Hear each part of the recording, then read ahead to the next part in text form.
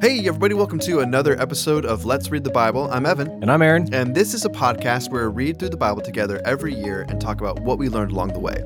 If you'd like to follow along, you can download the YouVersion Bible app and look up the Grove Church in Marysville, Washington. You can find our plan there. We also have the plan available on our website, grove.church. And if you are jumping in today, we are on day 351. We're on our way. That's crazy. To the end. This is like the last ride for the year, which is not really. We have one more week at least. But as you're listening, we want to answer questions. We've got a couple this week that we're excited to take time at the end of our podcast to answer. And so there's still time to get us your questions by the end of the year. So make sure to send those in to us. There's 3 ways you can do it. One is an email. The email address is info@grove.church. Make sure to put in a subject line that this is a podcast question. Or you can DM us on social media via Facebook or Instagram. Or the handle for both of those accounts is the Church or the Grove CH. And we will get them there as well. And look forward to answering those questions as the year winds down. All right. Yeah, it is crazy to be winding down. We're doing 3 epistles today. We're in the last 6 epistles total. And then we have the book of Revelation next week. So next week we'll be doing all of the epistles. Listen, post-Christmas. So we'll get through Christmas and have a great time. And then the 26th, the day after, we start Revelation. That's kind of funny how it works out that way. But yeah, so we'll have, I guess it's 7 epistles left. So we're doing 3 today. We'll do 4 next week and the book of Revelation. But the 4 next week are really short. 3 of them you could read like in under 2 minutes if you really wanted to. So it'd be pretty fast. But oh yeah, Aaron's looking at me like I'm weird. 2nd, 3rd John, Jude. You could read all of those really fast. In 2 minutes? I bet you could. I almost want to take 2 minutes on our podcast and make you do it. Make me do it. I bet you I could read 3rd John out loud in under 2 minutes pretty easily. But we'll test that next week. You heard it here first, listeners. I'll be reading the entirety of 3rd John on the podcast next week, and we'll see how long it takes. But this week we are in the book of Hebrews. Not in the letters of John. This is the only epistle that we have that is anonymous. So kind of interesting because obviously in the Old Testament, there's a lot of books that are anonymous, all of the history books. And part of that is because, at least with Kings and Samuel, they're probably compiled over long periods of time, particularly Kings. Samuel might have been more compiled in the one moment. But in the New Testament, every book is accounted for except for the book of Hebrews. But with that being said, we have some clues as to who the author could be. The usual 5 options. We do. I'm going to talk about them right now. The usual 5 options are Paul, Barnabas, Clement, who we haven't met, Luke, or Apollos. So here's the clues that we have as to who it could be. We know that they knew Timothy. So Timothy is mentioned at the end of the letter. We know that the author is probably male because he uses the masculine language to describe himself. And by that, I don't mean like, in Hebrew, there's masculine and feminine ways of saying word, like Spanish, basically. Think of it that way. So he's using masculine words and referring to himself. So that's why we would think the author is a man. We also can guess that he wasn't an eyewitness to Christ, but rather someone who had heard the gospel at a later time, because there's a point in there where it talks about as the gospel was first preached to us. So that seems to kind of hint that it wasn't Jesus, but it could be. You never know. But he also felt the confidence to write a letter specifically to Jewish believers, because this is a letter to the Hebrews. And then he cites the Old Testament patriarchs as our fathers. And so to me, that would seem to hint that the author himself is Jewish, because you wouldn't count the patriarchs and the prophets as our fathers if you were Greek, I think. So given all of that info, if you put a gun to my head and said, you have to guess who wrote Hebrews or you die, A, I would say this is a really weird situation I find myself in, and why are you doing this? But B, I would say probably Barnabas. Aaron, I don't know if you have a favorite person you think wrote it, but that's where I land. Barnabas, huh? Yeah, Barnabas. He's Jewish. We don't know that he met Jesus, so he could be like a Jewish believer who heard the gospel at a later point. Paul also checks all of the boxes. The issue is the letter is so different from the way that Paul writes that it seems like it wouldn't be his. Also because Paul's never shy about writing his name on it. Like he says very clearly who he's from. So I don't think it's Paul. I don't think it's Apollos or Luke, because I do think the author's Jewish. I don't remember enough about Clement to actually remember what he is, but I think he's Greek as well. So I think Barnabas. I think Barnabas wrote it. Interesting. Yeah. So there you go. Who knows? We'll find out in heaven later on. But maybe if it even matters. Well, yeah. I mean, it doesn't super duper matter, but it is also interesting too, because there's really early references to Hebrews where they say they don't know who wrote it. So this isn't like a thing where they was very, very well known for a long time and then it was lost. This is pretty close to after it was, I say pretty close in an ancient scale. So a couple generations after it was written, we have documents saying that we don't know who wrote Hebrews. I can't remember who it was. I think it was Eusebius, who just said, but he basically lists off all of the authors that he think could have wrote it, and he says, but who actually wrote it? Only God knows. And maybe that's just the way that we land on it. The ESV Study Bible says that way. I think it's a good way to think about it. The date, however, is easier to land on. So spoilers, we're told that at the end of the letter that Timothy was just released from prison. So given that we don't hear about that in Acts or any of Paul's letters, like none of Paul's letters to Timothy reference, hey, you're also in prison right now. So it seems to me that we would date this after after 2 Timothy. Somewhere after that point, Timothy was put into prison. So if Paul is killed in around AD 64, that means that this letter is at the earliest 65-ish, or it could be, I don't know, the day after Paul was killed or something like that, but probably we're talking about like 65-ish or so.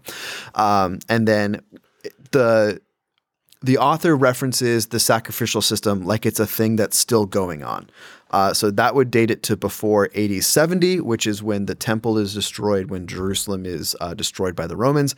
So we actually have, for all of the weirdness about the author, we don't know who wrote it. Very we actually tight have window. Yeah, we have about a 4-year window of between 65 to 69-ish is when this letter was written. So there you go. So, nothing to sneeze at there. It's kind of fun. And then that's it. We're gonna jump in right now. The author of Hebrews begins firing on all cylinders, demonstrating the full supremacy of Christ. We also get a hint into the heresy that he is writing to address, and this is it seems like a uniquely Jewish heresy that's happening at this point. But the idea that Jesus is one of the angels, so that he is not the Son of God, he's not co-equal with God, but rather Christ is one of the angels. And there is. Is it Jehovah's Witness who believe that Jesus is Michael, the archangel? I think that's right. So I don't know. I don't know enough to actually definitively say yes, but that sounds vaguely familiar. I believe that's right. I mean, either way, they're heretical, so I don't care. If you're offended by that, what are you going to do? But I'm pretty sure that is what the belief there is.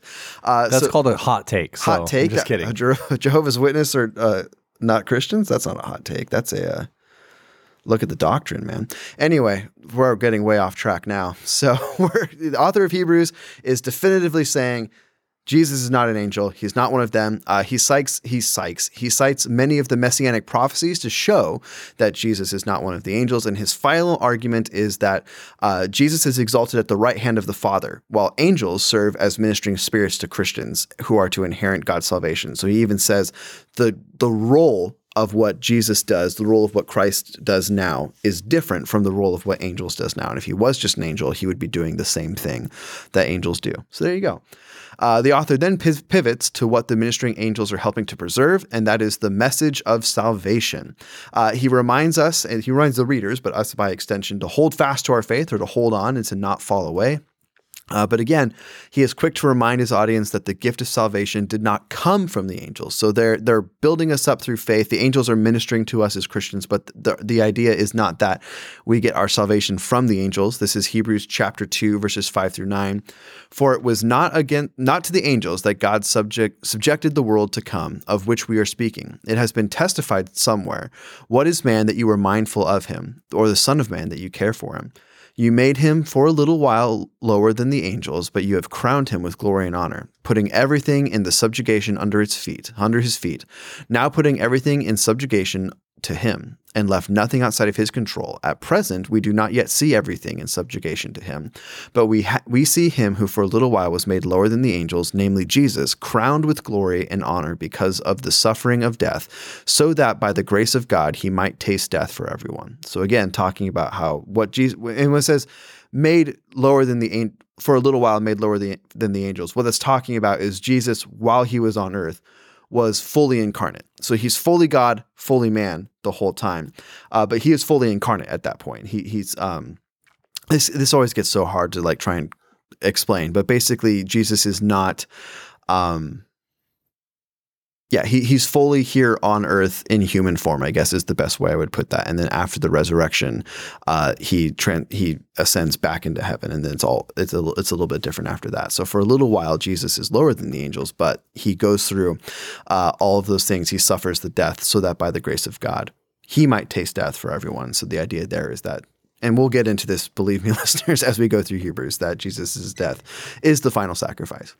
As he continues, the author begins to demonstrate that Jesus' ministry here on earth has made him a sympathetic high priest. So in other words, because Jesus was fully man and because he was fully incarnate while he was here on earth, he suffered and he was tempted just like we are. So when Jesus intercedes on our behalf, he's doing so knowing the types of temptations that we suffer through. He's doing so knowing the pain that we walk through in human life. He was a man. He lived a full life.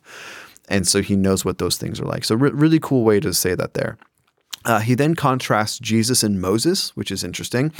So Moses is the one who delivered God's old covenant. Jesus is the one who delivers God's new covenant. However, Moses was just a man where Jesus is God in the flesh. So it is kind of funny to think the author of Hebrews is going to contrast the old and new covenants quite a lot. In this one, he's contrasting who brought the covenants, right? So Moses obviously didn't create the old covenant. The old covenant came from God. But Moses is the messenger who is heralding the start of the old covenant. That's what's happening at Sinai and all those different things. Jesus is heralding the start of the new covenant, which is, again, what happens with his death and resurrection. The author then moves to plead for his people to not be like another generation of Israelites who received a new covenant from God. So I think this is really interesting. He says, "For who were those who heard yet rebelled? Was it not all those who left Egypt by Moses, and with whom he was provoked for 40 years? Was it not those who sinned, whose bodies fell in the wilderness? And to whom did he swear that they would not enter his rest, but to those who were disobedient? So we see that they were unable to enter because of unbelief."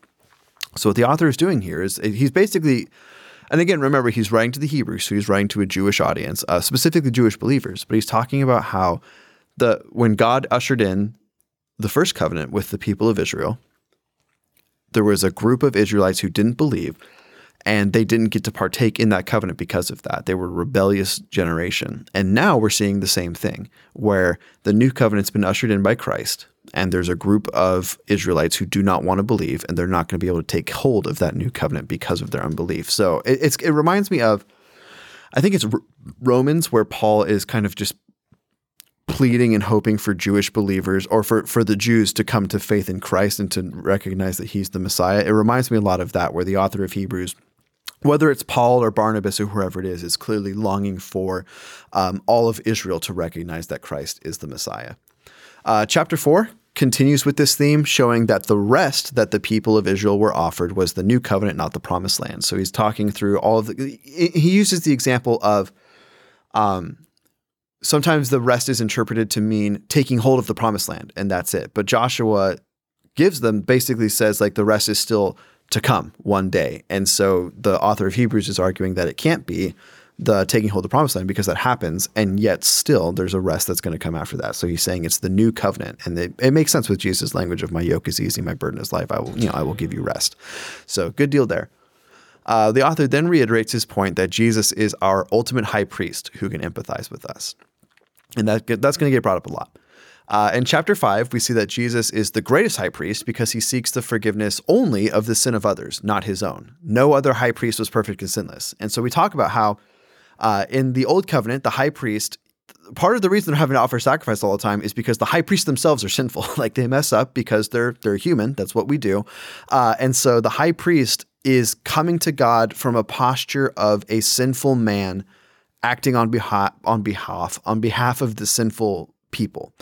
Jesus is God in the flesh, perfect, holy, sinless, acting on behalf of the sinless people. So he's an even greater high priest because he doesn't need to bring his sin before the Father. He is only bringing the sin of humanity before the Father. So cool idea there. And then we also get the start of the order of Melchizedek. We did a whole episode on this. Was it 2 years ago? Yeah, I think so. Yeah. So if you just look up, Let's Read the Bible, Melchizedek, if you want a real deep dive into this. But essentially, since Jesus was not a Levite, and the author of Hebrews is claiming that he's a high priest, this would have been a very important argument for first century Jews. We don't care, right? Like we say today, like Jesus is our high priest. It's like, oh yeah, absolutely. Like most of us aren't going to think, but wait a second. He's a descendant of the tribe of Judah, not the tribe of Levi. How can he be a priest? But at this point, remember, take off your glasses of the modern West and try and put on the glasses of a first century Jew who this letter was written to. Obviously, this would be a big thing because all of the high priests since Aaron have been Levites, and God's ordained it that way. And so the Melchizedek is brought up because Melchizedek, hold on. I'm going to leave that for later because the author of Hebrews goes into Melchizedek a little bit later. So after this, the author then gives a warning against falling away. There's a really terrifying section where it says those who fall away from Christ will be unable to be brought back. And it's impossible for them to be brought back. There's a few different ways to interpret this. So the first one would be, is this true Christians, like people who are saved, have a saving faith in Christ, and then lose that salvation? Or are these people who are in the church, they're around, they hear the gospel, they even participate, think they're saved, or other people think they're saved, but then they fall away. We don't have to get necessarily into all that. I would tend to interpret it as it's not true Christians, but I think you could argue either way from this passage, and really intelligent people disagree on this issue. What I don't think it's saying is that Christians who backslide, that's it. It's over for them.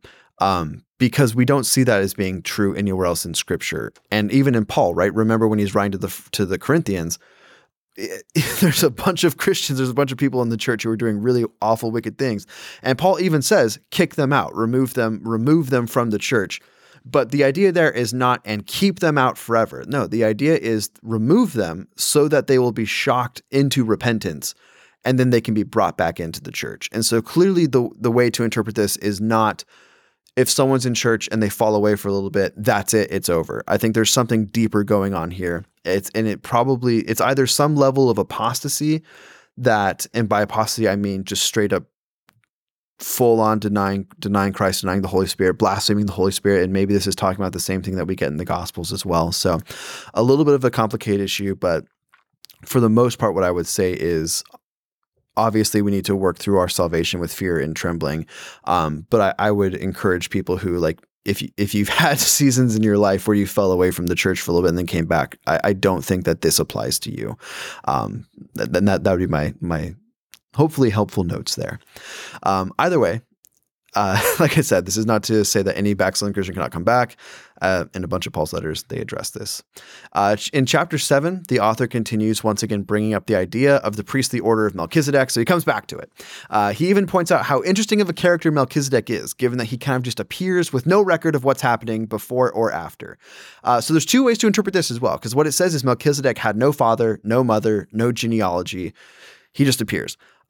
So some people interpret this as meaning that Melchizedek was a Christophany, and what that means is that he was an appearance of Christ in the Old Testament before the incarnation of Jesus, or an appearance of the Son, I guess is probably a better way of phrasing that. The most famous and obvious one would be the story of Shadrach, Meshach, and Abednego in the fiery furnace, the fourth one who looks like a son of the gods. That's probably because he is, right? But there's a few more. Another one would be the angel of the commander of the armies of the Lord that appears to Joshua is probably a Christophany. So you could interpret this as saying that Melchizedek is a Christophany who appears to Abraham. I don't interpret this way. I think what the author is getting at when he says he has no father or mother is that we have no record of it.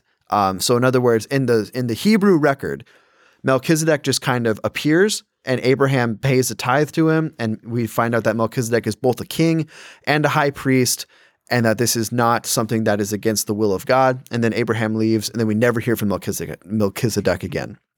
I think that's what the author is getting at, is he's kind of just a mysterious character who appears and then leaves. He's the Tom Bombadil of the Bible, if you will. And if you're just the Lord of the Rings reference, he just kind of appears and then he's gone after that. So, and we don't know where he comes from. I got no words, bro. Yeah, everyone loves Tom Bombadil. Sure. So anyway, it's that idea. And the majority of our listeners are like, who?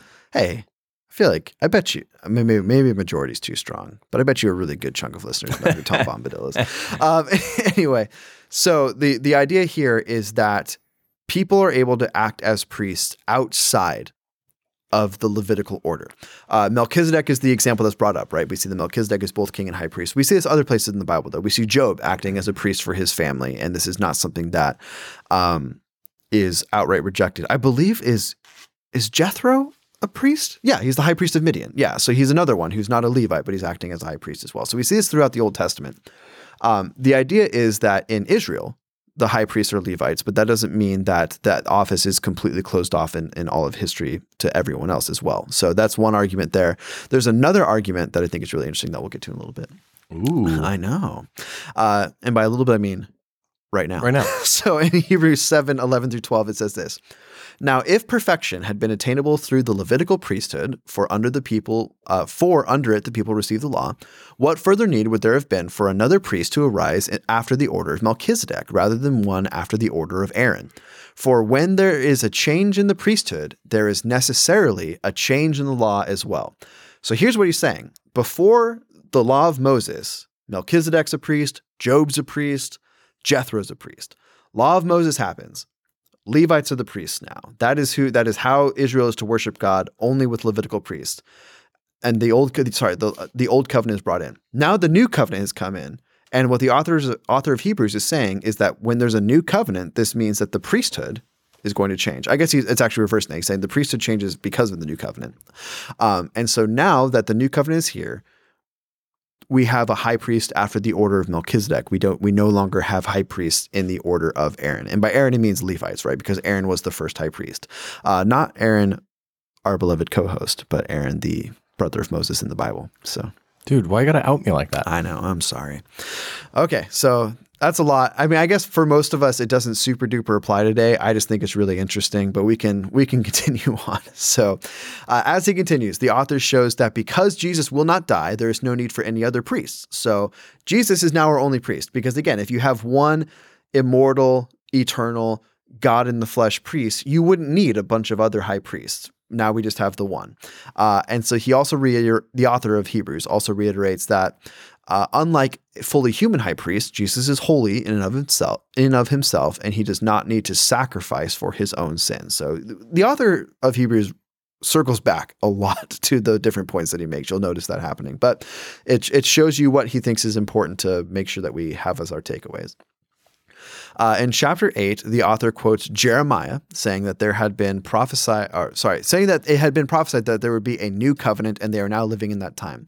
I remember when we were going through Jeremiah, we talked about those verses where God straight up says, there will come a time of a new covenant. And so in that sense, the Israelites should not have been super shocked that the time was coming, because the time's now. Here we are. The old covenant had been made obsolete after Jesus had ushered in a better covenant. In chapter 9, the author shows that Jesus is not only our high priest, our better high priest, but he's the ultimate sacrifice for our sin.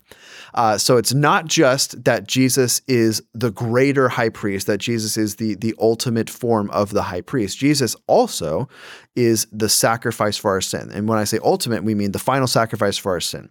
The sacrificial system no longer needs to take place because Jesus is the fulfillment of what that was saying. So really cool. And you'll see how the author kind of breaks it down and shows how it's the case. And this is the chapter I was talking about where it's spoken of as if the sacrificial system is still happening with non-Christian Jews. And so it's probably being written before the temple is destroyed.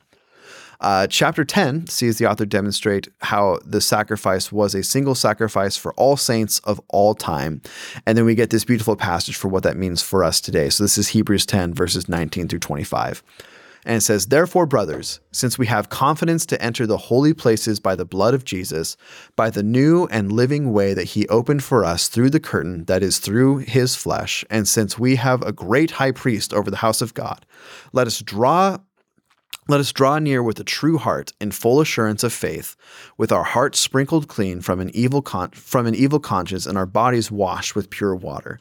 Let us hold fast to the confession of our hope without wavering, for he who promised is faithful. And let us consider how to stir up one another to love and good works, not neglecting to meet together, as is the habit of some, but encouraging one another, and all the more as you see the day drawing near." So essentially he's saying, because of what Jesus has done, here's what we should do. Draw near to the Lord. because if Jesus is our high priest, we don't need to be afraid of what that means. That means that Jesus, it's kind of hard to say because we're talking about like Trinitarian theology, but that means that God himself is the mediator between God and man. The Son is the mediator between the Father and man.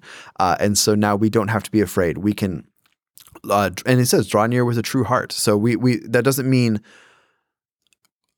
I'm trying to think how to phrase this. We should hate sin, and we should hate sin in our hearts, and we should be trying to purge that constantly. And we should come before the Lord with pure hearts. And then also the idea of not neglecting to meet together. And this is one of like those famous verses that gets thrown out when people, because there are people who it's just like, I don't need the church. I just have, I have someone that I like, and I listen to their messages, and I listen to worship music, and that's all I need. And so what the author of Hebrews is getting here is, no, there's something about community as well. Like Christian community is not just kind of it's not just a good idea. It's a God idea. Like God designed us to be in community. And there's something about being in church together, encouraging one another, being with one another, helping each other grow. I forgot where it's Proverbs, right? Iron sharpens iron. So it's the whole idea there. So yeah, it's a great thing. We then get to what is probably the most famous section of Hebrews, chapter 11, which is known as the Hall of Faith. See, it's like so cheesy. It's like Hall of Fame. So cheesy. But with faith. Listen, we Christians, we're so witty. I grew up watching Bible, man. I absolutely 100% subscribe to the idea that we are just the cheesiest group of people that ever lived. But what are you going to do? So our new covenant is assured through faith. But the author wants to show that this isn't some new thing. So it's not as if, faith is like, hey, Jesus ushered in the new covenant. Now we all have to have faith. So he lists off a bunch of Old Testament examples of people acting through faith, including, but not limited to. Actually, it is limited to. I put every answer, unless I missed one. So maybe I missed one. But so here's his examples. Abel offering a better sacrifice than Cain. Why does he do that? He does that through faith because he has faith that the Lord is going to accept his offering. Enoch being taken up to heaven before death. Why does this happen? Because of the faith that he has in God. Noah building the ark. This is a great example because I don't know about you, but if someone was like, hey, I need you to build a massive boat, even the audible voice of God, I like to think I would obey. But that would take a lot of faith to just build a boat and everyone's asking you about it. It's like, yeah, it's going to rain a bunch and we're all going to die. But Noah does it. Abraham leaving Ur or leaving his homeland. He does that by faith. He has faith that the Lord is going to give him what he promised. Sarah being able to conceive, which I thought was an interesting addition because she famously laughs at the idea that she would have a children. That's why Isaac is named Isaac, because it translates to laughter in Hebrew. But Sarah is able to conceive because of her faith.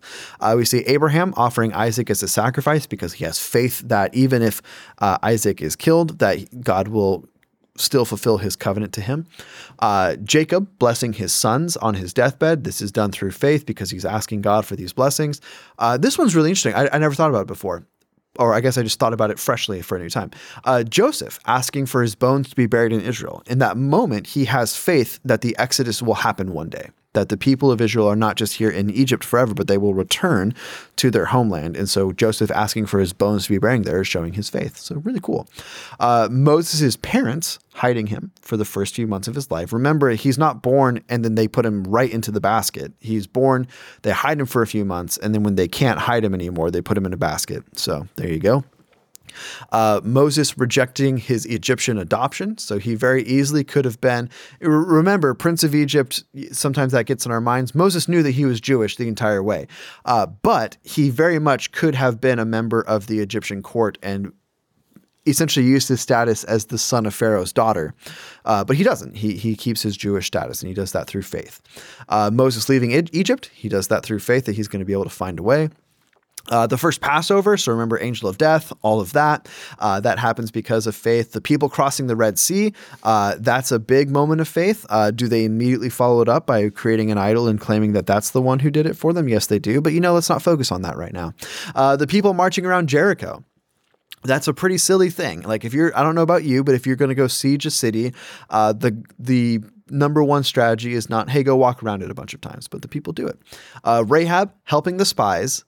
And so basically she has faith that God is who he says he is. Then she even talks about how she's heard all of the stories and she has faith in God.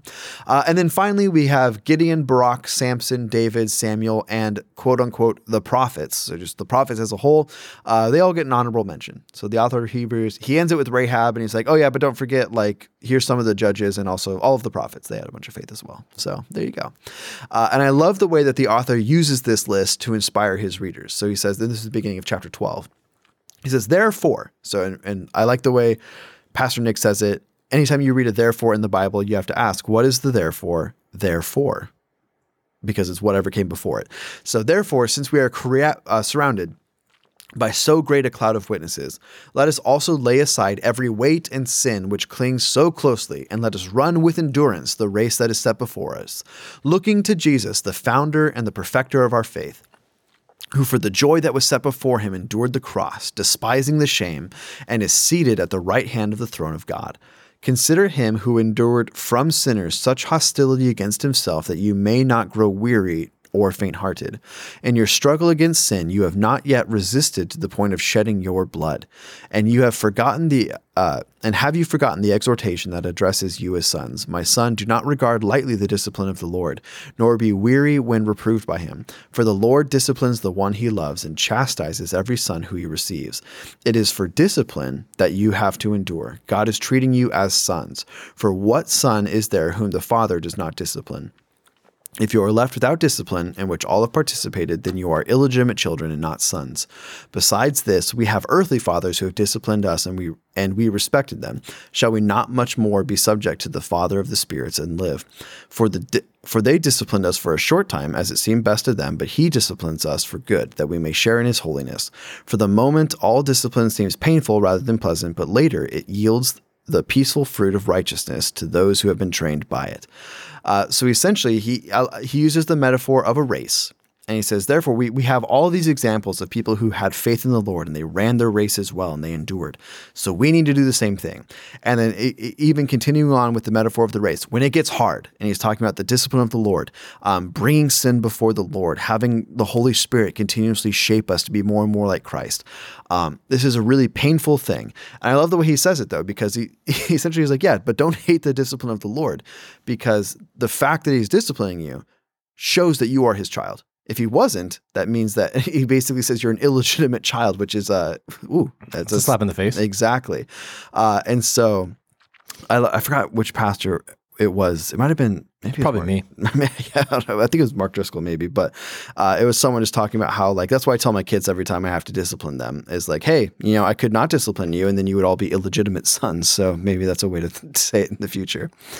The rest of the book... I'm not going to touch that with a 10-foot pole. The rest of the book explores this theme. How are we to live in light of our salvation? And so here's some more helpful commands. This is in chapter 13. It says, let brotherly love continue. Do not neglect to show hospitality to strangers, for thereby some have entertained angels unawares. That's kind of a cool thought. Remember those who were in prison, as though in prison with them, and those who were mistreated, since you are also in the body. Let marriage be held in honor among all, and let the marriage bed be undefiled, for God will judge the sexually immoral and adulterous. Keep your life free from the love of money, and let it be be content with what you have, for he has said, I will never leave you nor forsake you. So a couple, just kind of not random, but like one thought after the other, right? So always show hospitality to everyone. I love the little aside of saying, and sometimes when we've done this, it hasn't even been humans. It's been angels that we've shown hospitality to unaware that it even happened. So that's kind of a cool thing, just going about our daily lives. You never know. Remember people who are in prison, and remember at this point, it's particularly people who are in prison because of their beliefs, right? Like people like Timothy just got out of prison. There's a lot of people who are in this. He's like, remember them, take care of them. And then even the people who are mistreated, remember them as well. The idea of holding marriage in high honor. So fight for healthy marriages. Remember to love your spouse the way that Christ loved the church. And then keep your life free from the love of money. Or in other words, don't be materialistic, which I think is a big struggle in American culture today. But hold money loosely and remember that God said he will never leave us nor forsake us. There's some more applications at the end of the letter for how we should live, so kind of just read through those. And then the author of Hebrews ends by letting his readers know that, and I said this at the beginning, Timothy has been released from prison, and so he hopes to see him soon. And then he says that a bunch of guys from Italy say hi. So specifically says I think it's the brothers from What do they Italy. sound like when they say hi? Hey, my one's saying hi. Yes. So if you're a sports fan, this is a total random thing, but Tommy DeVito is like a quarterback for the Giants right now. And then did you see his agent the other day Oh dude, it's the greatest meme ever, where it's just like the guy looks like he's in the mob, and it's amazing. But there you go. That's what I think of with the Italian brothers. I think that's who was with the author of Hebrews, and they say hi to all the churches. So. I got no words, bro. Oh man. Okay. Well, Aaron's going to take us through the 2 letters of Peter, which are the other epistles that we're in today. But before we do want to take a moment to remind you to leave us a 5-star review on whatever app you're listening to, particularly on Spotify and Apple Podcasts. Those are kind of the ones where it helps out the most. On Apple Podcasts, you can leave a written review. And if you do, we'll read it on the air and give you a shout out, just because, that's the kind of guys we were. We like giving our listeners a shout out. Yeah. So Aaron. Yeah, it's a great Christmas gift. What's going on? So feel free to leave us a review for Christmas this That's year. true. Yeah, I guess is this the last episode? No, we got one more. One more before Christmas? Yep. When does that one drop? Oh, it drops on Christmas Eve, doesn't it? Yep. Yeah, all right. Well, never mind. And then that's it. That's where we'll make the push for a Christmas gift on the Christmas Eve episode. Like, no, you make it now, so that way we can read it before Christmas. I guess that's the end true. of the year. So now is the time to leave us a Christmas gift by writing a review. Thank you. Boom. Yes, as Evan said, I'm going to read through. excuse me. I'm going to read through 1 Peter, 2 Peter today. That's what we read through this week. And then it's kind of a last push to the end. And like I already said at the very top of the podcast, is we'll hit Revelation the day after Christmas. So we get to get to Christmas through Christmas before we really dive in. Man, there's something right there. We go. Before we really dive into the book of Revelation and finish the year out that way. First Peter is written to encourage suffering believers all throughout Asia Minor. He encourages them to stand firm in their faith in Christ in the middle of persecution. He urged them, and we'll see this through the letters, that he'll urge them to do this by focusing on the spiritual privileges, and more specifically the place where their rights and privileges lay, in other words, eternity. So he calls them to focus on eternal hope, not earthly hope. So it'll happen throughout the book. We'll find that suffering is perceived as normal for believers because they're temporary residents in the world, which is a really interesting thought that I don't think is applicable to us today in America. But it's this picture that he's talking to the believers all throughout Asia Minor to stand firm in their faith, but also to understand suffering is normal for believers, just like temporary residents in any other country lack rights and don't receive justice, typically in a foreign land. And so that's the comparison I think is really strong. That really the strong comparison, better way to say it, would be what Peter is trying to exhort and encourage his brothers and sisters spread out in Asia Minor is that the faith in Christ provides our eternal hope in the midst of suffering. And just like foreigners don't get justice quickly, they don't have a lot of rights within a country they live in, that we can cling to our eternal hope, but also understand in this present world that we're not going to receive justice and we will receive persecution as well. And I think it's really important to understand this distinction in Peter's letter, because in America, we don't really face this kind of suffering. We face more inconvenience and then hardship and tragedy, but not suffering like Peter would refer to. And I want to be very careful, because it's not to minimize circumstances that I'm unaware of, but the reality is we live in a very blessed and free country. And so it's going to be hard to make that connection, but I think it's important to understand in the midst of suffering that Peter is talking about, like, he calls them not to momentary hope, that he calls them to anchor their lives to eternal hope. And that's a very big shift that we find even through a lot of the epistles, is it's not about the present circumstances. So I think that's some of the tone that we're going to read in 1 Peter, and that I think is really, really good. Chapter 1 carries a greeting like most letters do, as well as clarity to who the audience Peter is actually writing to. And he says it's those living as exiles dispersed abroad in Pontus, in Galatia, in Cappadocia, in Asia, and in Bithynia. So we know kind of who he's writing to, and that actually carries over into the second letter because it seems to be a continuation of this first one. at a separate time. This first section of chapter 1 will offer praise to God for the privileges he has bestowed on believers. Peter will encourage believers by reminding them that God has caused them to be born again through the resurrection of Christ, and they now have an eternal reward and hope. And in light of this new hope, we'll find in chapter 1 that Peter exhorts them all to live holy lives. And this is what he says in verse 13 through 21. It says, "Therefore, with your minds ready for action, be sober-minded and set your hope completely on the grace to be brought to you at the revelation of Jesus Christ. As obedient children, do not be conformed to the desires of your former ignorance, which is the former way of life, but as the one who called you is holy, you also are to be holy in all of your conduct. For it is written, 'Be holy because I am holy.' If you appeal to the Father who judges impartially according to each one's work, you are to conduct yourselves in reverence during your time living as strangers." There's the comparison that he's making. "For you know that you were redeemed from your empty way of life, inherited from your fathers, not with perishable things like silver or gold, but with the precious blood of Christ, like that of an unblemished and spotless lamb. He was foreknown before the foundation of the world, but was revealed in these last times for you. Through him you believe in God, who raised him from the dead and gave him glory, so that your faith and hope are in God." And so Peter lays out the foundation of the eternal hope that we have through the resurrection of Christ. And in light of that hope, he's calling and he's establishing the biblical standard of holiness. Be holy because he is holy. That your lives and the way you live reflect and shine forth holiness. And he presents that argument. He then continues in chapter 2 this exhortation to live holy lives. And he says so by maturing in one's faith.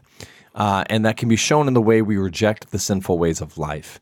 He uses an analogy of building a house, and that we will build on a living stone, which will then in turn impact the whole house.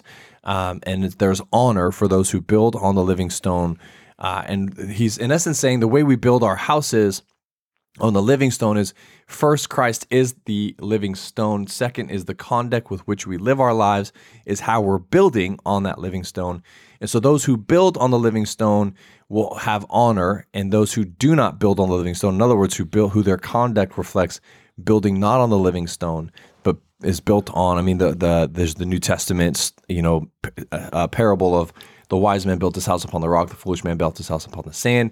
And so Peter's following suit with that theme here, but also saying, for those of us who are in Christ, we're living very diligently, very holy lives. That means we're building upon the living stone, which is Christ himself, the foundation. And those who are building away from the living stone are going to find dishonor because they reject the stone that is the strongest foundation possible. And then we get this simple passage where Peter is regarding the holy lives and what we're called to live through by maturing in one's faith, building on the living stone. He then says this in chapter 2, verse 9 and 10. It says, "But you are a chosen race, a royal priesthood, a holy nation, a people for his possession, so that you may proclaim the praises of the one who called you out of darkness into his marvelous light. Once you were not a people, but now you are God's people. You have not received mercy, but now you have received mercy." And so again, he's reinforcing and re-anchoring their faith back to the living stone, which is Christ. And in their response to salvation, to the invitation, they are a part of God's family. They are set apart. They are raised up. They are built and established as a chosen race and a royal priesthood. And he's speaking and encouraging and exhorting and reestablishing the why and the what of building our lives by the conduct we live to be holy. After this familiar passage, we see a follow-up of a call to live a life of good works. And he specifically hits this idea of human authority, submit to human authority. And he says in verse 16, "Submit as free people, not using your freedom as a cover-up for evil, but as God's slaves. Honor everyone. Let the brothers and sisters fear God and honor the emperor." So Peter's making a very clear distinction here about one of the ways that we live our lives in holiness and in responsiveness to the living stone is to submit to human authority. And he's saying submit as free people. It's not it's a choice that we get to make to submit to human authority, specifically the emperor in that time, which again, part of the persecution they were facing was from human authority. And Peter's challenging them and telling them we don't live according to this temporary world because we're strangers in this land. Our eternal dwelling is with God. And in the meantime, we're called to honor and walk with reverency and honor and submit to human authority. And then he takes a moment in chapter 2 and focuses on slaves submitting to their masters. And he says, whether they're good or cruel, submit to them. And in doing so, he's setting their focus on Christ and his suffering, and then reveals that the honor and favor rewarded from God for those who submit and suffer for honor. And I'm going to be honest with you, this is a weird thing for us to understand today, because when we hear this tone of slavery, there's, especially in America, we kind of bristle up at, or we should, I think, bristle up at the idea of slavery and the seeming condoning and just telling of slaves. But again, we have to remember, and we've said this multiple times this year through the podcast, we have to remember culturally it was a different time. Culturally, slavery was not what we understand slavery to be. And what Peter is saying is the temporary way of life, the temporary circumstances we are facing now, whether hard or difficult or tragic or unfortunate or socially unjust, those things are just the reality of the world. And he's calling them to a higher standard. He's calling, not a standard, a higher focus in anchoring back to our eternal hope. And he reinforces the reality and power of eternal hope, and not on the earthly side of things. And it's not to say that we today shouldn't fight for social justice, but back then there was no such thing as social justice. It was just, this is the socioeconomic structure, and this is how it plays out. And so it's interesting to me that Peter's answer to any social injustice, as we would understand social injustice today, was Christ and the hope we have in eternity. That's what Peter was saying. In the midst of this hardship, honor God by how you live. Honor God by how you honor. Honor God by how you submit to human authority. Whether it's cruel and unjust or it's good and God-honoring, submit to human authority, and you honor God by doing so with the mentality of, I'm living for him in the midst of this dysfunction, in the midst of this injustice. And Peter's answer for social justice is simply Christ and the hope we have in eternity. And I do believe that that is a very big part of what we as Christians carry into today's world, is that the answer for a lot of the injustices that we find today is Jesus. And I would also suggest that as Christians, we carry a heavier weight and a bigger weight understanding this truth. We should be as diligent as we can to be wise, to be gracious, to be generous, to be kind, to be caring, so we can honor God with how we live and care for one another. But that's it. It's a pretty powerful moment when we pull back for a moment and realize what Peter is addressing within the New Testament believers and the suffering they're facing, and he anchors it back to the hope of that we have in eternity. In chapter 3, he shifts the submission conversation to wives and husbands. And the submission that Peter explains with is that of a quiet and gentle spirit, and the beauty is found in a woman who leads and loves and cares from a quiet and gentle spirit. And it's in this way that we find through Peter's exhortation that God is not only honored, but that salvation actually becomes a greater possibility when wives submit and honor and care and love their husbands in this way. It's not the only way, because then you think you can take this passage in 2 Peter or 1 Peter chapter 3, and combine it with Ephesians and Colossians, where Paul is creating a very high standard biblical understanding of what it means to be married, but also understanding this reality of submission, this reality of gentleness and quietness, not silence, but quietness and care and love very strategically and beautifully. And it's a beautiful internal beauty that is highlighted there from wives in the midst of their willingness to submit in this fashion to their husbands. He then takes a moment to exhort husbands and say, live with their wives in an understanding way as the weaker partner. And I think it's interesting because it's not to say less than, but weaker in the sense of physical ability. And there's layers to the conversation where it's the challenges to husbands. Are you loving and leading in a way that you understand your wives? And then you show them honor as co-heirs of the grace of life. And then there's the other side of it is like, so your prayers will not be hindered. In essence, Peter is saying, as husband, it's your job to lead and love from a place of understanding that your wife is not to the same strength or to the same mindset. There's a difference in men and women. And as husbands and wives, we have to, as husbands, lead from a place of understanding, and then showing them honor as co-heirs with grace of life. In other words, saying they're on equal footing. So Peter's, again, reinforcing this biblical understanding, this Christ-centered reality that women are not lesser. Now, they have different characteristics and can be perceived as weak in a culture, but it's understanding and loving and leading them from a place of understanding, and then drawing them to a place, living from a place of understanding that honor as co-heirs of the grace of life, which is really important too. And this is it's something that we can add to the picture of marriage that we understand today. And it should only really enhance and encourage our obedience and understanding. As husbands, I'm a husband, Evan's a husband. It's our responsibility to lead and love from a place of understanding, and also equal footing, knowing that they're co-heirs, that they're not subordinate. They don't receive their inheritance from me, but they're co-heirs in the grace of life that God has given us. And it's my job to love and lead and care and work from that place of understanding them. So he talks about this idea of submission and how we honor God by the conduct of our lives and submitting to one another as husbands and wives. And then we get in chapter 3, verse 13, we see right before this verse of 13, we see some exhortations that Peter gives, and then we get this where we see Peter says this in verses 13 to 17 of chapter 3. It says, "Who then will harm you if you are devoted to what is good?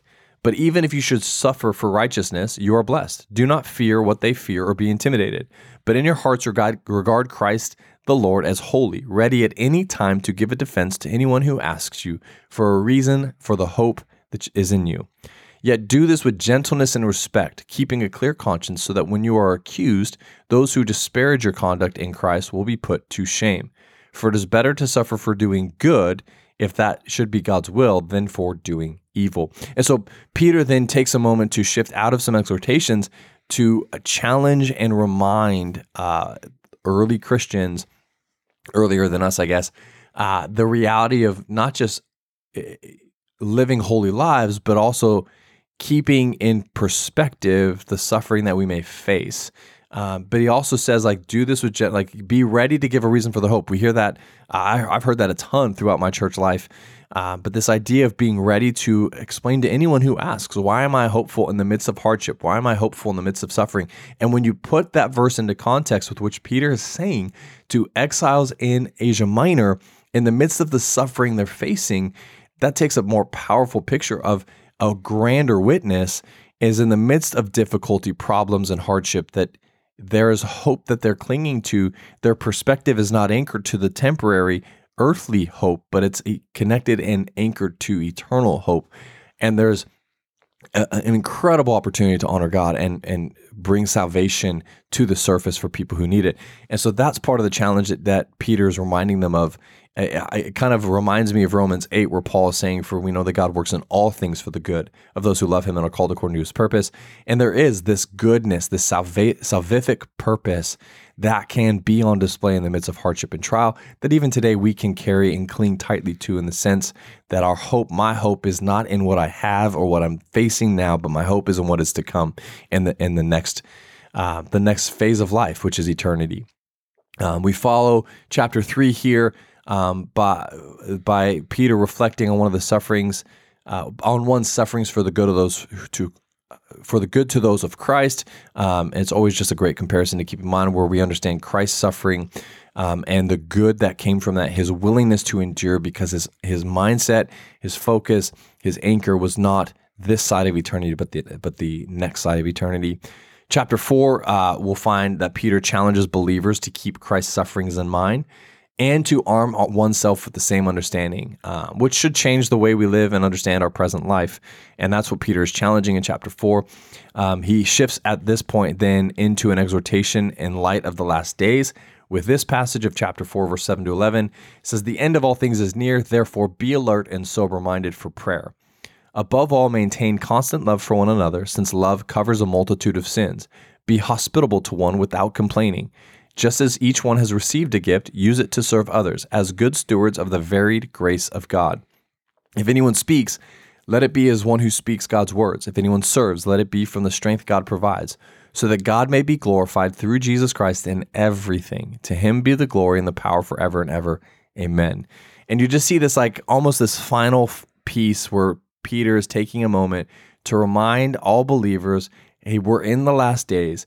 Be alert, be prayerful, serve with the gifts God has given you. Be hospitable without complaining, and just really care for one another and build and be a source of encouragement, exhortation, and strength for fellow believers. Peter, my goodness, follows up in chapter 4 there with a section on Christian suffering, and that we shouldn't be surprised when suffering happens. But with a Christ-centered perspective, there will be rejoicing because we, again, have anchored our hope. You see this one theme that hits throughout the entire letter. Our anchor is in eternity.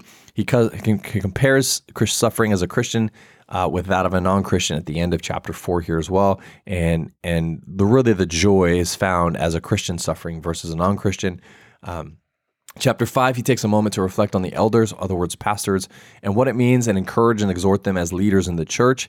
And then he concludes the chapter in the first book of Peter, in chapter 5, verse 6 through 11. It says, "Humble yourselves, therefore, under the mighty hand of God, so that he may exalt you at the proper time, casting all your cares on him because he cares about you. Be sober-minded, be alert. Your adversary, the devil, is prowling around like a roaring lion, looking for anyone he can devour.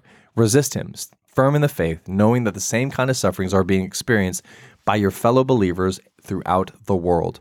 The God of all grace, who called you to his eternal glory in Christ with himself, will himself restore, establish, strengthen, and support you after you've suffered a little while. To him be dominion forever. Amen." And he kind of wraps up his chapter then. He gives you some final greetings, and then ends the first book of Peter. And then we shift into 2 Peter, which will emphasize practical Christian living. He warns against false teachers and the negative influence they carry on moral living. This letter will emphasize, the 2 Peter letter will emphasize the true knowledge of God while facing false teachers, and encourage readers to maintain Christian virtues in the midst of the world's vices.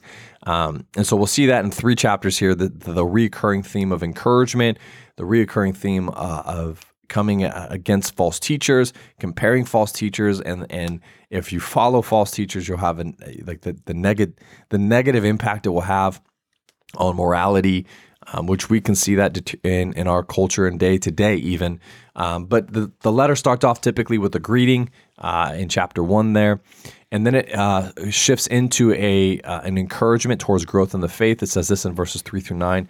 It says, "His divine power has given us everything required for life and godliness through the knowledge of him who has called us by his own glory and goodness.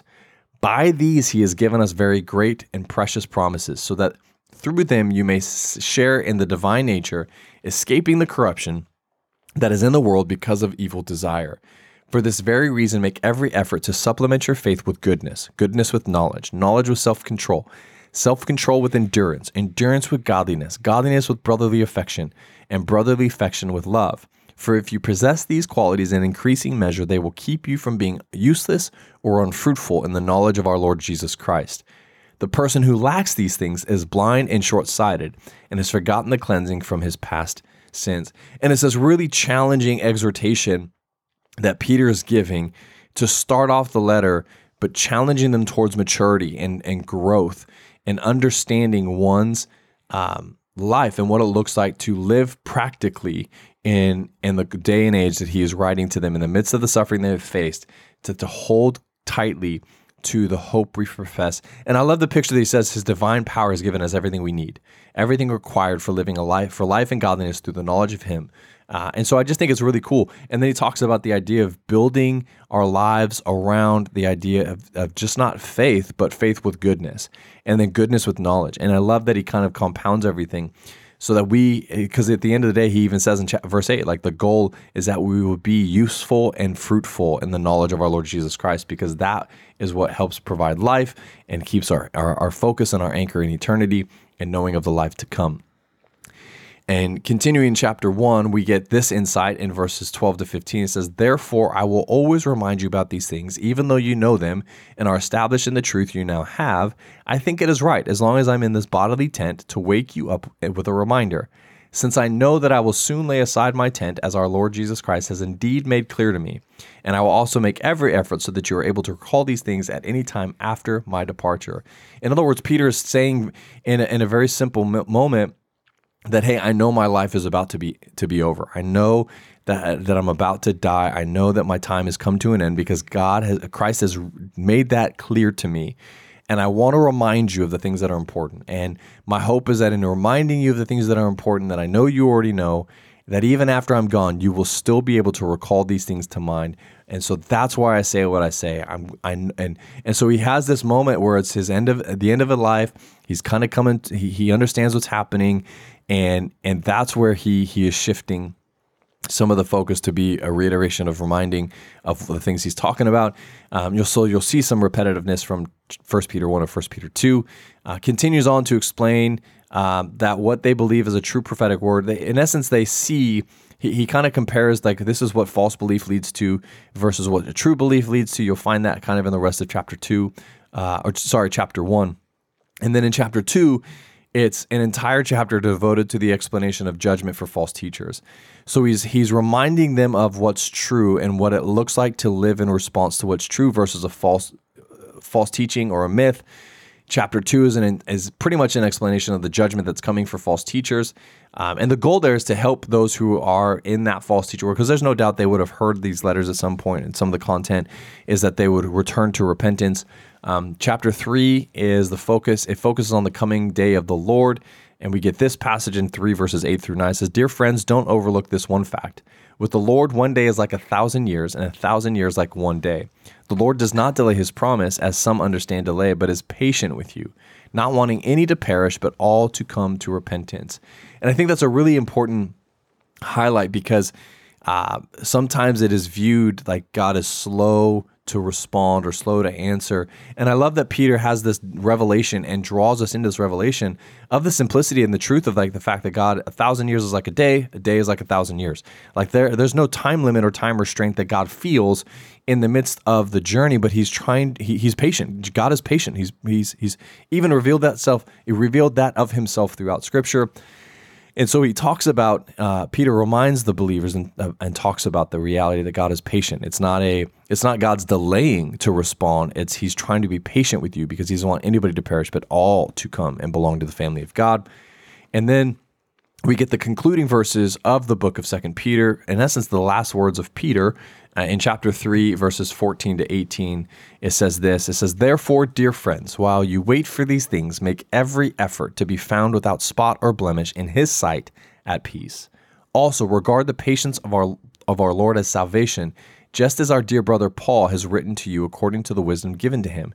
He speaks about these things in all his letters. There are some matters that are hard to understand," which this is like a kind of a funny moment, because even Peter acknowledges what many of us have always felt with Paul's writings, is it's hard to keep up and understand exactly what he's saying. But he said, there are some matters that are hard to understand. The untaught and unstable all twist them with their own destructions, as they also do with the rest of Scriptures. And so he's affirming the fact that Paul is not just he has a deep revelation of things, but it's hard to understand because the truths that Paul are teaching are not the easiest concepts to grasp. And so people are taking them who are not taught and who are unstable and twisting them and manipulating them to their own destruction, but also leading others astray. And then he also kind of tags on, and they do this with all the rest of Scripture too, but kind of gives an affirmation to Paul there for a moment, but also explains the difficulty of, to be honest with you, spiritual concepts and spiritual truth.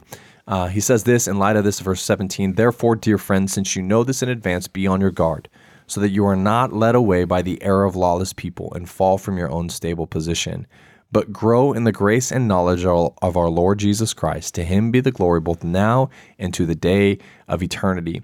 And so Peter's making this last final statement to, in essence, reiterate the truth that we today have read throughout Scripture about the idea of anchor to Jesus, grow in your understanding of the truth and the gospel, anchor your lives back to Christ and the hope that he gives us in eternity. Work out your own salvation with fear and trembling. It's this call to not just take every whimsical thought or every whimsical idea from false teachers, people who are untaught and unstable, but to anchor one's faith to Christ and Christ alone and to do the work. And I think that's one of the things that is important, to do the work of understanding and growing in our knowledge of Christ. And that's where kind of Peter wraps up his thoughts and wraps up his letter, is by one final exhortation to re-anchor one's faith back to Christ and live according to that and what's totally true. And that's where we end this week's reading. Boom. Next week we have one of the other, I guess, if you're naming the two main apostles, or disciples, it's Peter and John. So next week we get the other John. And then we get the Eli Manning of Jesus' brothers. So he's, still a big deal, still wrote a book of the Bible, but, not, it's not like James quite as big. But we'll get to that next week. Before we wrap up this week's episode, though, we do want to talk about what we learned today. Yeah, Aaron, I feel personally attacked. Reading through Hebrews, the section about how essentially don't allow love of money to take over your life. I think usually when we think about those verses, it's from the sense of, do you love money to where you're just trying to get as much of it as you can. You're trying to hoard it. And, you're kind of are you Scrooge McDucking it essentially? But the way it's phrased there is basically just remember that God promises he's going to take care of you. And don't let this be a big driving force of your life. And I'll be honest, it has been for me. So it's a good reminder of, even in the midst of kind of the stress of everything that can be happening, even in the midst of kind of trying to, and part of it's being like a new dad and all the different stuff, you're trying to get all these things figured out. Even in the midst of that, to allow God to be the provider is a really important thing for us today to remember. And even then, to not allow ourselves to crave the stability of money or crave all those different things, but really ask ourselves, how can we best be serving God? And then trust that he will be able to take care of us in the midst of that. Yeah, that's never a fun one. I feel like every time I read that portion of scripture, because there's so many different places I feel the same way. So I'm right there with you. I always feel personally attacked by the word of God because I'm a sinner saved by grace, apparently. So conviction, not condemned, right? It's totally true. Yep. I think for me, it kind of based upon Peter's writings and just the idea of anchoring one's faith to eternity, I think is a really challenging thought for us today. But I think it even goes with the last exhortation that I just read was just the tension of, am I really doing the work? This is the question that I asked as I was finishing reading. Am I really doing the work to grow in my knowledge of Christ so that I'm not buying into every whim and every teaching of whoever stands on a platform and preaches quote unquote a passage or a soundbite from social media or whatever? Where am I really anchoring my faith to? And is it totally to Christ or is it some other version of Christ? And I think it's really important today, especially in the world we live in today, that as Christians, we have to do the work. And I intentionally said that at the end of 2 Peter, and I bring it up back again today too, because we live in a world of advancement in technology and advancement in convenience, where it's not a matter of, I don't have to do a lot of hard work to figure some things out. I got Chat freaking GPT now that can write a sermon for me if I really wanted to. And for clarity, I haven't done it. I haven't written a sermon in years. Just kidding. But back in the day, it was like stealing other people's sermons, right? And quoting them as my own. Anyways, I never did that either, but I just know that it requires an investment and a work. And that there's a reason why it's called disciplines, like spiritual disciplines. There's a requirement where we have to, die to ourselves and live with the truth in mind that it requires one to pick up their own cross and not pick up somebody else's cross and call it good. So I think that there's that layer to it. In order to stay anchored to faith and have hope in eternity, it requires diligence. It requires work. And that's what I think one of the things Peter was really getting at is this idea of you have to grow yourself. You have to mature yourself. You have to cling to the gospel yourself. You can't just assume and take, hey, that's a good thought. I like that soundbite. You can't take my word for it. You can't take my insights or observations. You can't take my interpretation of scripture. That you really have to do the work of what Christ is calling you to and merge that with the gospel. And I think that's a big part of what we're called to as followers of Christ. It's picking up our cross, denying ourselves, and following Jesus. That's the biggest thing, I think. So it's hard work. Christian faith is not an easy one, especially in the world we live in today. It's only getting harder. If we live in America, right? And I know other countries are already experiencing even more hardships, but it's just this real big picture that I feel like has kind of challenged me a bit, is to be willing to lean in, to sacrifice, to give up things I love so I can spend time with Jesus and grow in my knowledge and understanding of who he is. And then what that means for me in living my life, because I want to live a holy life because he himself is holy. So that's the challenge I think that I have coming out of this week. Great thoughts. We did have a couple questions come in, so we're going to take a second to answer those. All right, so the first question is, in the Mark account of the resurrection, Mark 16:7 has the angel giving direction to tell the disciples and Peter.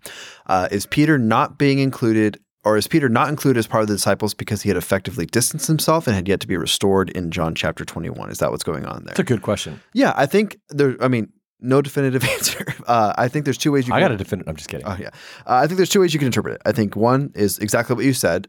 Peter kind of went above and beyond distancing himself and therefore is not counted among them. And the reason I say above and beyond is because John's the only one who's there. So it's not as if sometimes we have this idea that there's, well, I guess not 11 disciples. 10 disciples are loyal. And then, because obviously Judas would not be counted among the loyal disciples. And then Peter's the one who denies Christ. But the rest of them are also gone. So out of the 11 disciples who didn't actively try to get Jesus murdered, 10 of them freak out as well. So it could be that. I actually tend to think of it as Peter kind of has his place at the top of he's kind of the first among equals of the disciples. And so I think this is actually, it might be a position of honor that the book is giving to him instead of a position of dishonor, which is funny because you really could interpret it either way. But the way I read it, I would tend to say the disciples and Peter as being kind of the leader of the disciples at that point is how I don't know, Aaron, if you agree or disagree. I don't know if I see it that way. I see it more as a restorative piece because the last interaction Peter had with Jesus was rejection. And then it says he left and wept bitterly. Right. And so and then there was then we find later that Peter and James and John and Andrew are all fishing again. So they go back to what they normally, because that's kind of what they know. Like, okay, Christ is gone. I guess we were wrong. Like I could see that more of a restorative piece where Peter is probably still in the guilt and shame of rejection. And he didn't get a chance to redeem himself in that moment, right? And so I think that's why I would say the restoration in John chapter 21 is even more powerful and even more symbolic and necessary. So when I read it, I would read it more as its intention. You need to tell Peter, like go tell Peter, go tell the disciples and Peter, because I think there is this deep, not bitterness, but there's this grief and this shame that Peter's facing. So maybe he doesn't even hang out with the disciples as much because of that, because of his rejection of Christ. And so I think that to me is how I would read it and I would see it more. But I think that's why I like the question so much. I was like, this is just like, it's definitely a fun question to process and consider and ponder through. So, oh, for sure. But yeah, that's how I see it. All right. Question 2. Hi, gents. Hello. Is tithing a new covenant thing, or is it an old covenant thing that was fulfilled and replaced with everyone loves a cheerful giver? Thanks and happy Christmas. This is from our Welsh friend Christmas. Tim. So they say happy Christmas over there, not Merry Christmas. That's just weird. No, I'm just kidding. There you go. I don't know if we agree or disagree on this one. So I guess I'll say what I think, and then little I don't know what you call it, conflict, little resolution that maybe needs to happen here. Hit me with your best shot. I do not think that tithing is a new covenant principle. I think where that can get to, where sometimes people use that, though, is the idea of like, I shouldn't give any of my money to the poor because tithing is an Old Testament thing. That is not the case. Yeah. And so here's what I would say. The system of tithing in the Old Covenant is the idea of giving 10% of your income, or 10% of your wealth, actually, to the, or maybe it is income. Sorry, I shouldn't have said wealth or income. It's one of the two. I don't remember exactly how it breaks down. Of your herds, though, is why I'm thinking, because sometimes we also think of the old in the world of the Old Covenant as like they're giving money. Usually, that's not what it was, because your wealth wasn't in gold. Your wealth is probably in wheat or sheep. Exactly. It's like Settlers of Catan. There you go. Yeah, you're rolling for your sheep or your wheat. Maybe you get brick once in a while. Who knows? Maybe you get the thief. Anyway, that's Here's a tenth of my wood. So the principle of the tithe was you gave 10%. And it was to fund the priesthood, because the priests were doing other things. They weren't working for money. And so it was in order that priests can eat. It was in order that they could have places, all those different things. And not just for their own well-being, to upkeep the temple and all those different things. So I think the command of the tithe is not something that we see in the New Testament. What we do see is a call to irrational generosity. It's a call to extreme generosity. And so I think you cannot have the opinion of God calls us to extreme generosity in the new covenant, therefore I don't have to give any of my money. That's not the way it works. And so I think the way I would say it is, I think the tithe is a good principle. It's a good idea of what's a baseline level of generosity that I should be striving for, and then also go above and beyond. And I also think the principle of just like the tithes in the old covenant were used to fund the temple, I think tithes today are used to fund the church. Like that's how me and Aaron as pastors, that's how we get paid, right? It's the giving of the people. Don't tell anybody. It's the giving all of you non-tithers out there. No, I'm just kidding. It's the giving of the people in the church. The reason we're able to, the reason that we're able to do outreach in the community, the reason we're able to have events, the reason we're able to do things like, I guess I'm listing off things that you would only know if you come to the church, but we have like iHeart, which is a big outreach where we go into the community, we take on a bunch of projects. We have a big food bank event that we do, Christmas gifts for people in the community. Like there's a bunch of things that we do as a church that are only possible through giving. And so in that sense, the tithe still supports the local church. But I would say under the new covenant as well, it's not just about giving to the church. I would say it's about living generously in our lives. And so one of the things that me and Ashley do is we give money to the church. Or I guess, this is more How inside much? baseball. No, I'm just kidding. I'm just kidding. Me and Aaron technically tithe to the pastors network that we belong to. So it's a whole weird thing. But anyway, but we give our tithe, and then we have offerings that we want to give to other places as well. And so there's different charities that we really love the work that they do. And so we want to see that continue. So we want to be generous with that. We try to be generous with like friends and family who are, whether it's going through a rough time or whatever it is. And so I would say no, the specific principle of giving 10% that's an old covenant principle, but the new covenant principle is probably even higher than the old covenant principle. And the idea there is we don't let our wealth master us at all, and we live generously. This doesn't mean at the expense of taking care of our families, but it does mean that our bank account should reflect our priorities. And if there's nothing being given towards the furthering of the kingdom, that's probably an indication of where our priorities lie. Yeah, no, I think I agree with you for the most part. I would say that the tithe is not an old covenant thing. It actually predates the covenant, and that's where I think I split hairs a little bit in the sense of Moses' response to Melchizedek, who we just even talked about. Abraham, my bad. Abraham's response to Melchizedek was one out of worship, which is where I could see Melchizedek being a Christophany, which is not something I ever thought about until today when you were talking. I was like, oh, I guess I couldn't. Interesting. It could go either way. And so I could see that for sure. And so that's where I think in some respects, oftentimes I hear this argument, and I don't want to presume that it's the argument that our beloved listener is coming from. But oftentimes it's the argument of, well, I don't have to because that's Old Testament, and it actually predates Old Covenant. Period.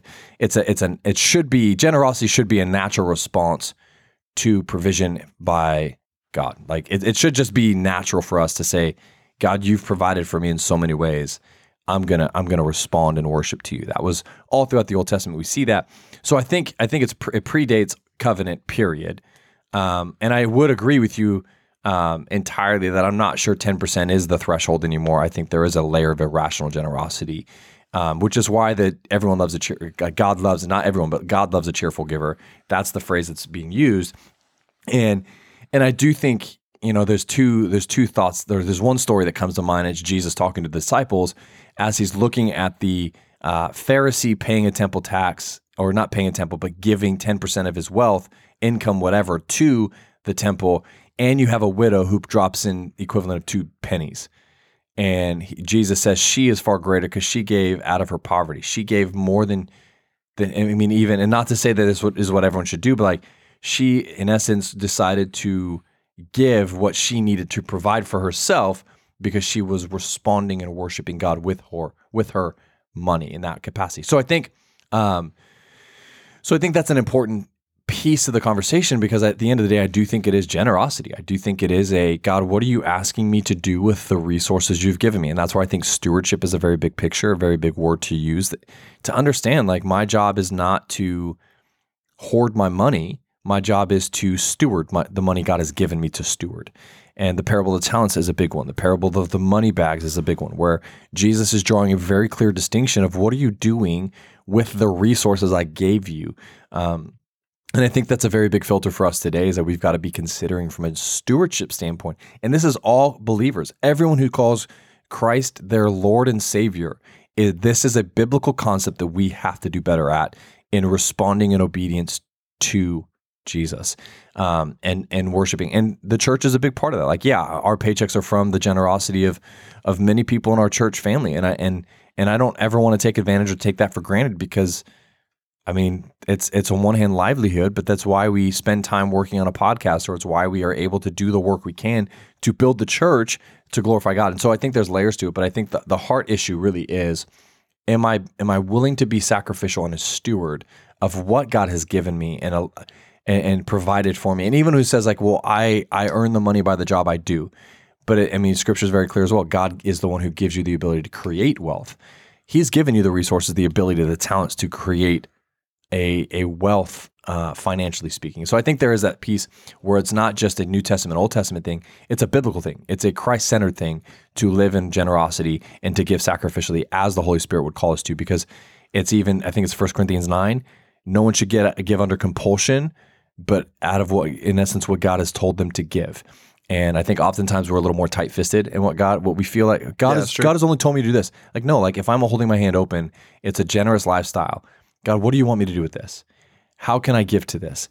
And I think that's a big part of it. So it's the stewardship filter. You're not supposed to give under compulsion because Pastor Aaron is making a big plea, but it's really helping you understand a biblical concept so you be prayerful. Say, okay, God, I want to get there, so help me understand. So yeah, it kind of reminds me of the fasting conversation where Jesus says, when you fast, don't call attention to it. Don't make it like it's a huge deal. Just like go about your normal day. You can also attribute it to the same principle of when you give, don't make it like it's this big deal. Just like, no, go about your normal day. Like give cheerfully. And that even goes back to the story that I referred to with Jesus and the Pharisee and the lady. The Pharisee was like making a show out of it to a degree, right? And the lady, the poor lady, was like doing it very subtly and humbly. And I think that's a big piece of that too. So anyways, great questions. All right, well, that does wrap it up for this week's episode of Let's Read the Bible. As a reminder, we are a podcast of the Grove Church, but we're not the only resource of the Grove Church. You can find all of our other resources on our website, grove.church, under the media tab. And if this podcast has been a blessing to you and you would like to financially contribute to the ministry that the Grove Church does, you can also do that on our website. There's a give button in the upper right-hand corner. And hey, thank you all so much for listening. Happy Christmas.